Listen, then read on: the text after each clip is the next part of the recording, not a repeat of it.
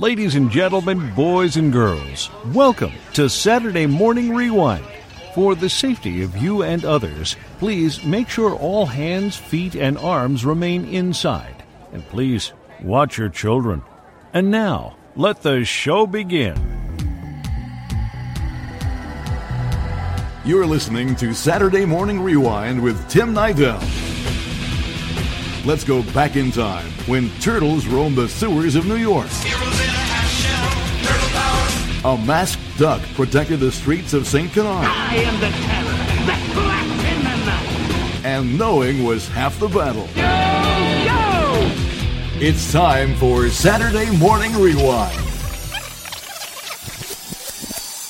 Well, hello.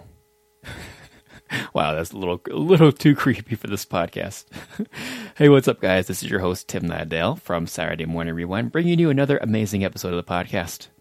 You know, the year is still 2015, so I thought it would be very fitting to bring in somebody from Back to the Future. No, not the movies, but the animated series from the early 90s. So for this episode, we have David Kaufman, who voiced Marty McFly. Whoa, Doc, this is my ticket to the major leagues. This is such an amazing episode, I think. David is super, super nice, and I'm not just saying that because he told me he's a fan of the podcast, and he's probably listening right now, but this really, really is a great episode. But yeah, 2015, can you guys believe it's already almost over? I can't. It's been a crazy year. And so I kind of want to look back and just thank the people that, you know, have become friends with this past year, whether we met in line at D23, or we met at Denny's during D23 in California, or if it was during my local theater production of Pride and Prejudice, which we just wrapped up about a month ago. Hey guys, thank you so much for all your love and support. It means the world to me. Thank you guys for listening. Thank you guys for being my friends. So this episode is for you guys, and here's to 2016. But enough about the present. Let's go back in time.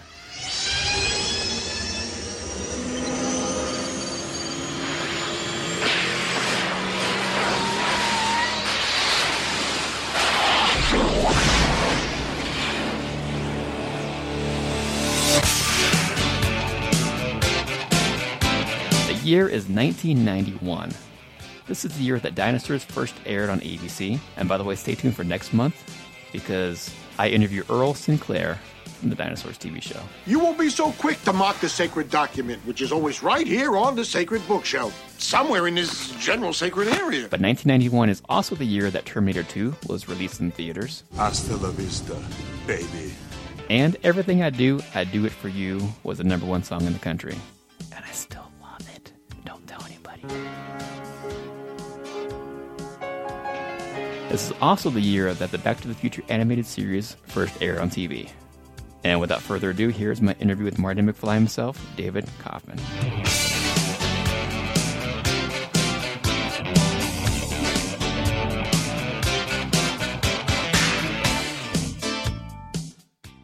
We're here to talk about Back to the Future.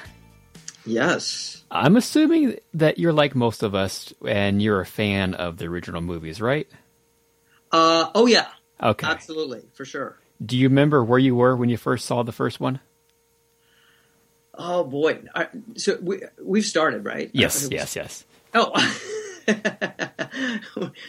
Where was I when I saw the first Back to the Future? I was here in Los Angeles. I was working. I was actually working on a series at the time called Down to Earth that I worked on for about 4 years. So I don't remember the exact time and spot that I first saw the movie, but it was. You know, it was an event of that summer of '85. So I remember everybody being obsessed with Back to the Future. Absolutely. Now, this might make you sound a little old, make you feel a little old, but I was 5 when it came out. And honestly, it's the first movie I remember ever watching. Really? Yeah, and so it's near dear to my heart. It's probably my favorite movie of all time. So wow. Yeah. Okay. That's awesome. Yeah. The 80s was a great decade for movies. Yeah, it really was. Yeah, the early 80s through the mid 80s, even the 70s I think was a great decade for films too. Yeah. The 80s got a little more it was sort of the Spielberg era. Got a little more adventuresome, a little more big action adventure kind of movies. But I miss those kind of movies. Yeah.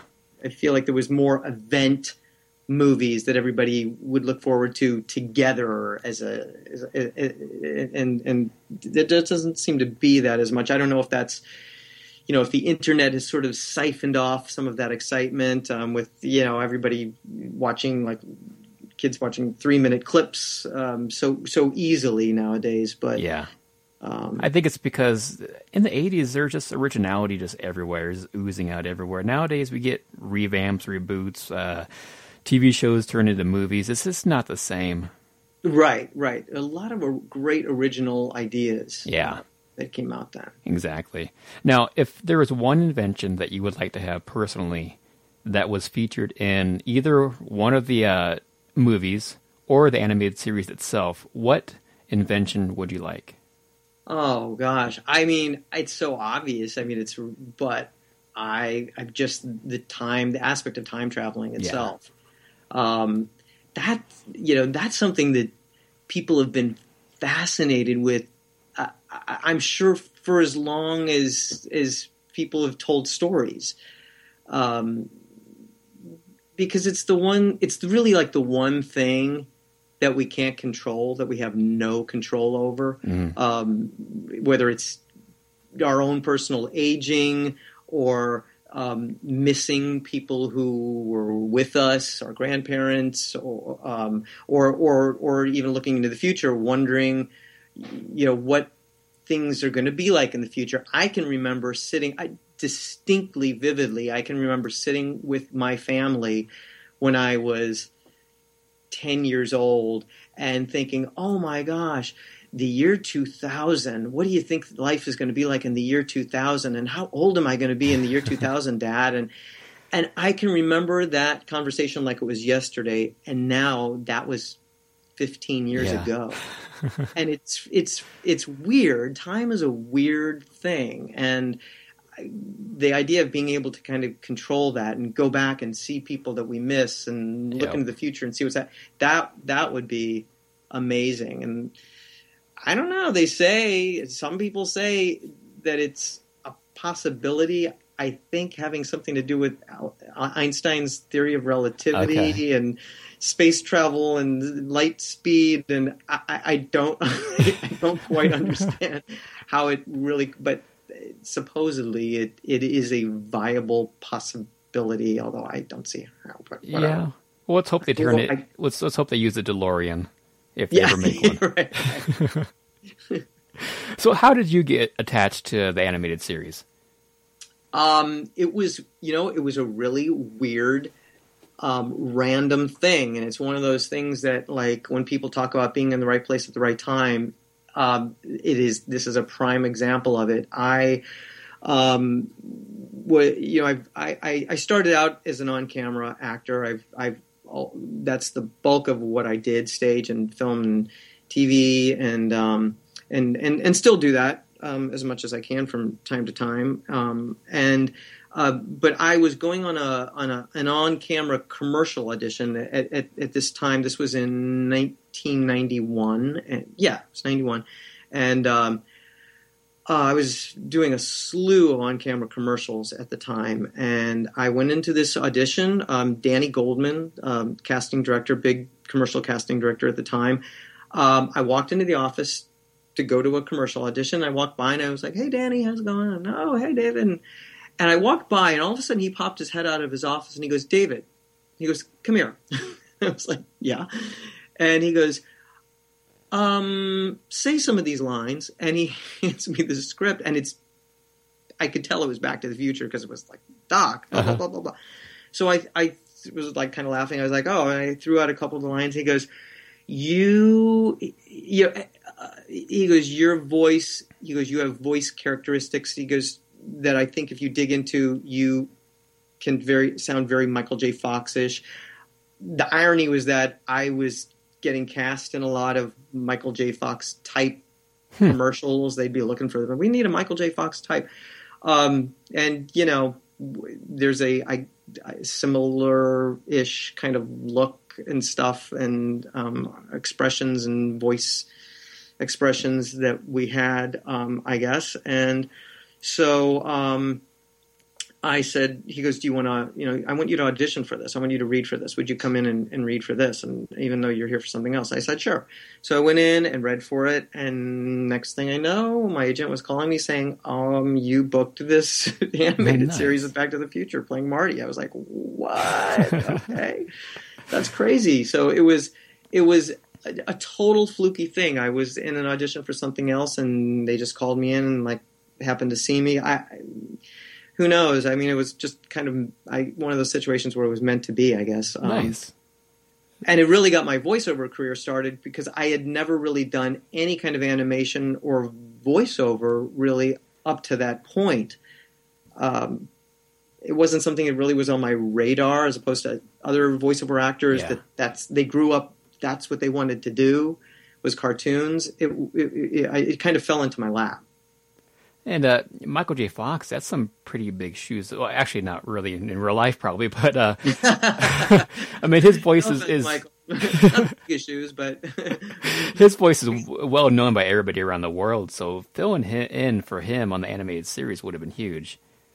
Absolutely, yeah, and they basically. I mean, I think that they were trying. I'm sure they were trying to get him. I think they were trying to get him to do the animated series. But he was busy. He was just overwhelmed with other projects, I'm sure. So the only two cast members that committed to doing the show were Mary Steenburgen. She was doing the show, and Tom Wilson was playing Biff. Mm-hmm. And Mary was up in Northern California. I think that they recorded her separately up there, but Tom actually came into session. So nice. I got to know Tom from our sessions in person, which was really fun, and we filmed it together as a cast. We just recorded the show from top to finish, all sitting there together, which isn't always done, and I love when it's done that way because you get a real sense of what everybody else is doing and gives you the ability to play off of other actors. And but the rest of the cast, Dan Castellaneta played Doc, and Josh Keaton was Jules, and Danny Mann filled in for a lot of peripheral characters, and he's crazy and fun and. It was really a really fun cast to work with every week. So, working along next to Tom Wilson, were you ever like, "Oh my God, that's Biff right there"? Totally. Oh yeah. I was like, that was really freaky. Yeah. You'd be sitting there, and it wasn't just somebody who was really close to the voice. Mm-hmm. It was like, Biff. There's Biff. He's right there. Oh wow. It really, I do have to say, it. The nice thing about that is it helped me sink even more into. I mean, I don't know how exactly spot on my voice was for Michael's, but it definitely.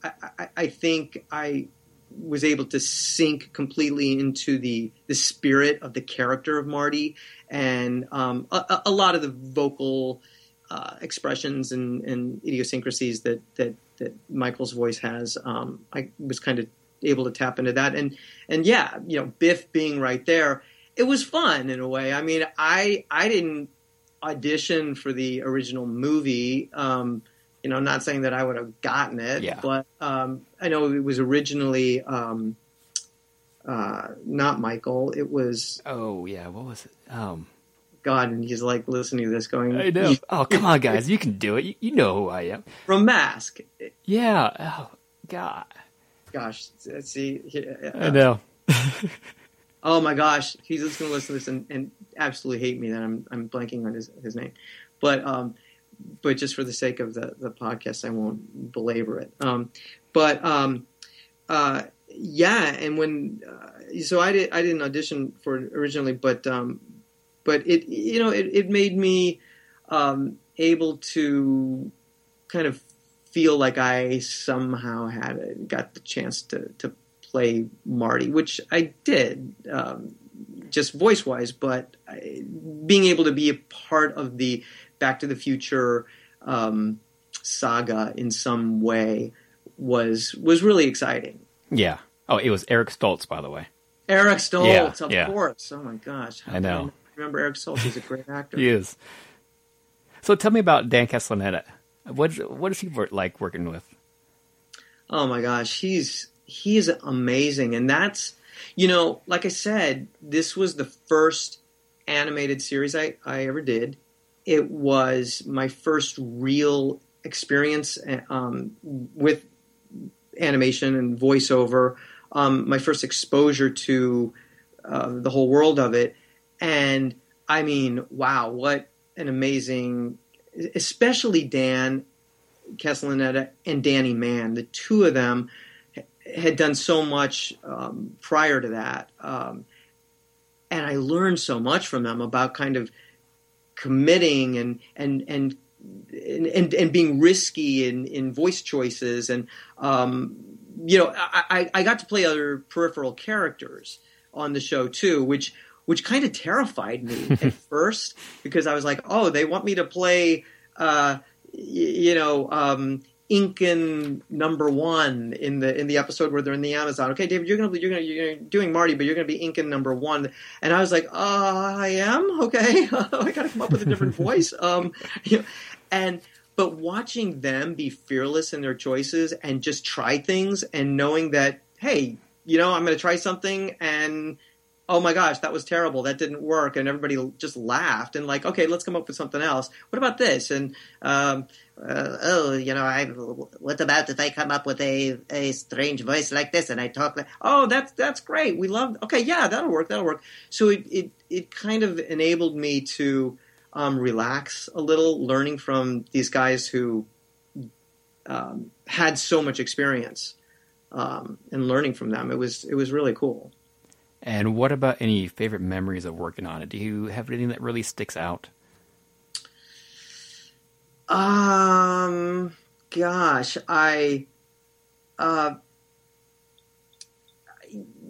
maybe not in particular. I mean, there's a lot of different thoughts and memories that go along with it. Josh Keaton, who played Jules, he was a kid at the time. He was, I think I want to say Josh was like 10 maybe, and he's this grown guy now. He has two kids. He has a little girl and a brand new baby. So I've seen him grow up. We're at the same voiceover agency now to this day, and I see him. And he's like this guy, and so that's been kind of interesting again in that whole respective time. So that Maria Estrada, who was the series, she ended up casting the series. She was after Danny cast the pilot, she took over as the series casting director. She voice directs me now on a series called Goldie and Bear that I'm doing for Disney currently. Okay. So I see her. So we have like, so we go way back together. Kelly Ward, who voice directed me on Back to the Future, is now voice directing my son and my daughter, who are doing these little characters on a Disney series called Palace Pets. Okay. And so when I showed up one day with my son playing this little character named Sultan, who's supposed to be Jasmine's little pet tiger cub, and I showed up and there's Kelly Ward, and I'm like, oh my gosh, Kelly. And the pendulum's kind of, or the clock, I guess, has gone full circle with now I'm chauffeuring my son to a session that Kelly is voice directing my son at. And so those are kind of cool things that we're all still out there working, and we see each other from time to time. And it was this little family, for 2 seasons, 2 short seasons. Yep. But it's sort of become this kind of little cult series that we sort of all reminisce about when we see each other. Yeah, no, I think I was even 10 when it came out, and I was obsessed with it. Of course, I love Back to the Future, so that helped. But it was really a good show. Yeah. I think they stayed really true to the spirit of the movies themselves. The storylines were great. There's a lot you can do with time travel, of course. So all the different episodes, in Salem with the witchcraft trials, and the World War II episodes where Marty's in the gets stuck into going into the army and ends up he's running from whoever. I think Biff was a mean sergeant in that one, or one of his relatives or whatever it was, and he ends up having to sneak and pretend he's an Andrews sister to get it. So there was a lot of really fun, clever ideas in them, things that kids enjoyed, but there were a lot of winks to adults too, references that the kids necessarily wouldn't get, but were fun, but adults got a kick out of them too. And I love how they finally came to their senses and released it on DVD a couple weeks ago. I know. That's so great. So great. Yeah, I have them on. I have them on VHS, and I have this old VHS machine that I'll throw in and watch. And I have to get a set of DVDs for myself because the VHS are starting to wear thin. Yeah, I actually ordered mine last week, and it came. But it looks like it was like trampled by elephants. It was smashed to pieces. And kidding? Yeah. And so Amazon had to send me another one, which is coming today. So I haven't had a chance to check it out yet, which is a shame because I really wanted to watch it again before the interview. Right.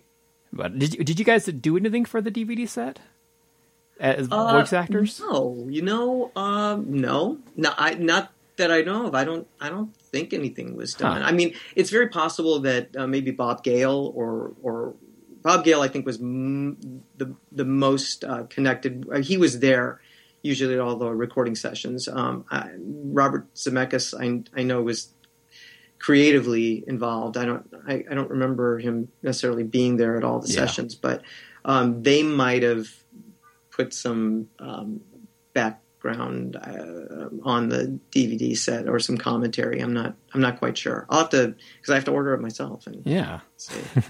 But it would have been fun to do that. I'm surprised I didn't do that. Yeah. So I did read an interesting fact today. I want to see if you knew this. You know those Bill Nye things at the end of each episode? Yes. I did not know that is actually what sparked his own TV show. They gave him his own TV show because of those segments. Yes, that's right. I remember when they had the initial party for the screening party to celebrate the episodes or the show going on the air at Universal. They had a big party and a premiere party, so we all went to that. And I remember watching it and then seeing at the end of the episode this like weird thing with like the science guy, and he's doing this experiment, and I was just thinking like, who's this weird guy? This is kind of cool for kids, but it's so weird that they're kind of throwing this on the end. And then next thing I know, a couple of years later, all of a sudden Bill Nye the Science Guy, and he grabbed that and kind of ran with it and turned it into this character that everybody knows, and that how great it was. Good for him. That was. I loved his segments on your show, and then I loved Bill Nye the Science Guy. Yeah. So that's pretty much all I have for Back to the Future. Did you have anything that you're currently working on that you wanted to talk about? Well, like I said, the main thing that I have going right now is this series Goldie and Bear, which is really fun. I play Jack of Jack and the Beanstalk in that. And I play one of the Three Little Pigs as well. I play Bricks in that, and it's really fun. It's for Disney Junior, for little ones, but again, a few little winks and nods to moms and dads and aunts and uncles and grandparents who are watching as well. A lot of all focused on the fairy tale world with Humpty Dumpty and Goldilocks and of course and the Three Bears, and there's a lot of really fun stuff in that, and so that's that's the main thing I've been working on. My son actually plays, did an episode as Little Jack Horner, so which is cute. So I actually got to work on an episode with him. He's cool. Only 8, and the boy from Blackish, the little boy who plays the youngest son on Blackish, plays Jack of Jack and Jill, and so there was an episode with all, because in the fairy tale world, as people have sort of noticed, everybody's named Jack. So it's Jack and the Beanstalk and Little Jack Horner and Jack Be Nimble and Jack Sprat and Jack and Jill, which I never even kind of made that connection. No, I didn't either. I know, until this show. So they have a whole episode about all these kids being named Jack, and they have the Jack Club, and they won't let Goldie join. But then, of course, there's a lesson to be learned in that, and including everybody. But there's all these little boys who are Jack, and then I, blessed or cursed, I don't know which, with this voice that can sound young that I have. It works really well for animation. It doesn't work so well for like car commercial voiceover. Yeah. I can't do those Ford Ranger commercials too well. But there was a song we had to sing, and I sang it. It was great, and then I ended up getting an email about 2 weeks later saying, "Hey, David, you got to come back and we got to re-record this because the song as it was for all the boys was too low for them. So we have to pitch it a lot higher so it's more right for them. So you're going to have to sing it about 3 or 4 steps higher." So I was having to sing it. Oh my gosh. It was a little stressful, but I did it. I got through it all right. But I just had to squeeze on an extra tight pair of fingers that day. I did it. Oh my goodness! Wow. So that's fun to work on. I've been doing a lot of video game work, and from time to time I'll go in and do some more work as either Jimmy Olsen for the Superman animated series, or some of the Marvel Warner Brothers stuff as the Flame and characters like that I do from time to time. So nice, keep him busy. Yeah, keeping busy for sure. Yeah. All right, man. Yeah, that's David. Thank you so much for coming on. This has been a huge pleasure. Absolutely. Thanks for having me. Your show's great. Well, thank you. I love listening to it. Can I have you end the episode as Marty? If you can. Absolutely. Okay. Let's see. How about, hey, Doc, I don't know what's going on, but I think we got to get into this time machine and get to 1995. Doc, this is crazy. Whoa, I see Biff. Doc, we got to go. Thanks for listening to Saturday Morning Rewind. Please check them out on Facebook and Twitter. And that's all, folks.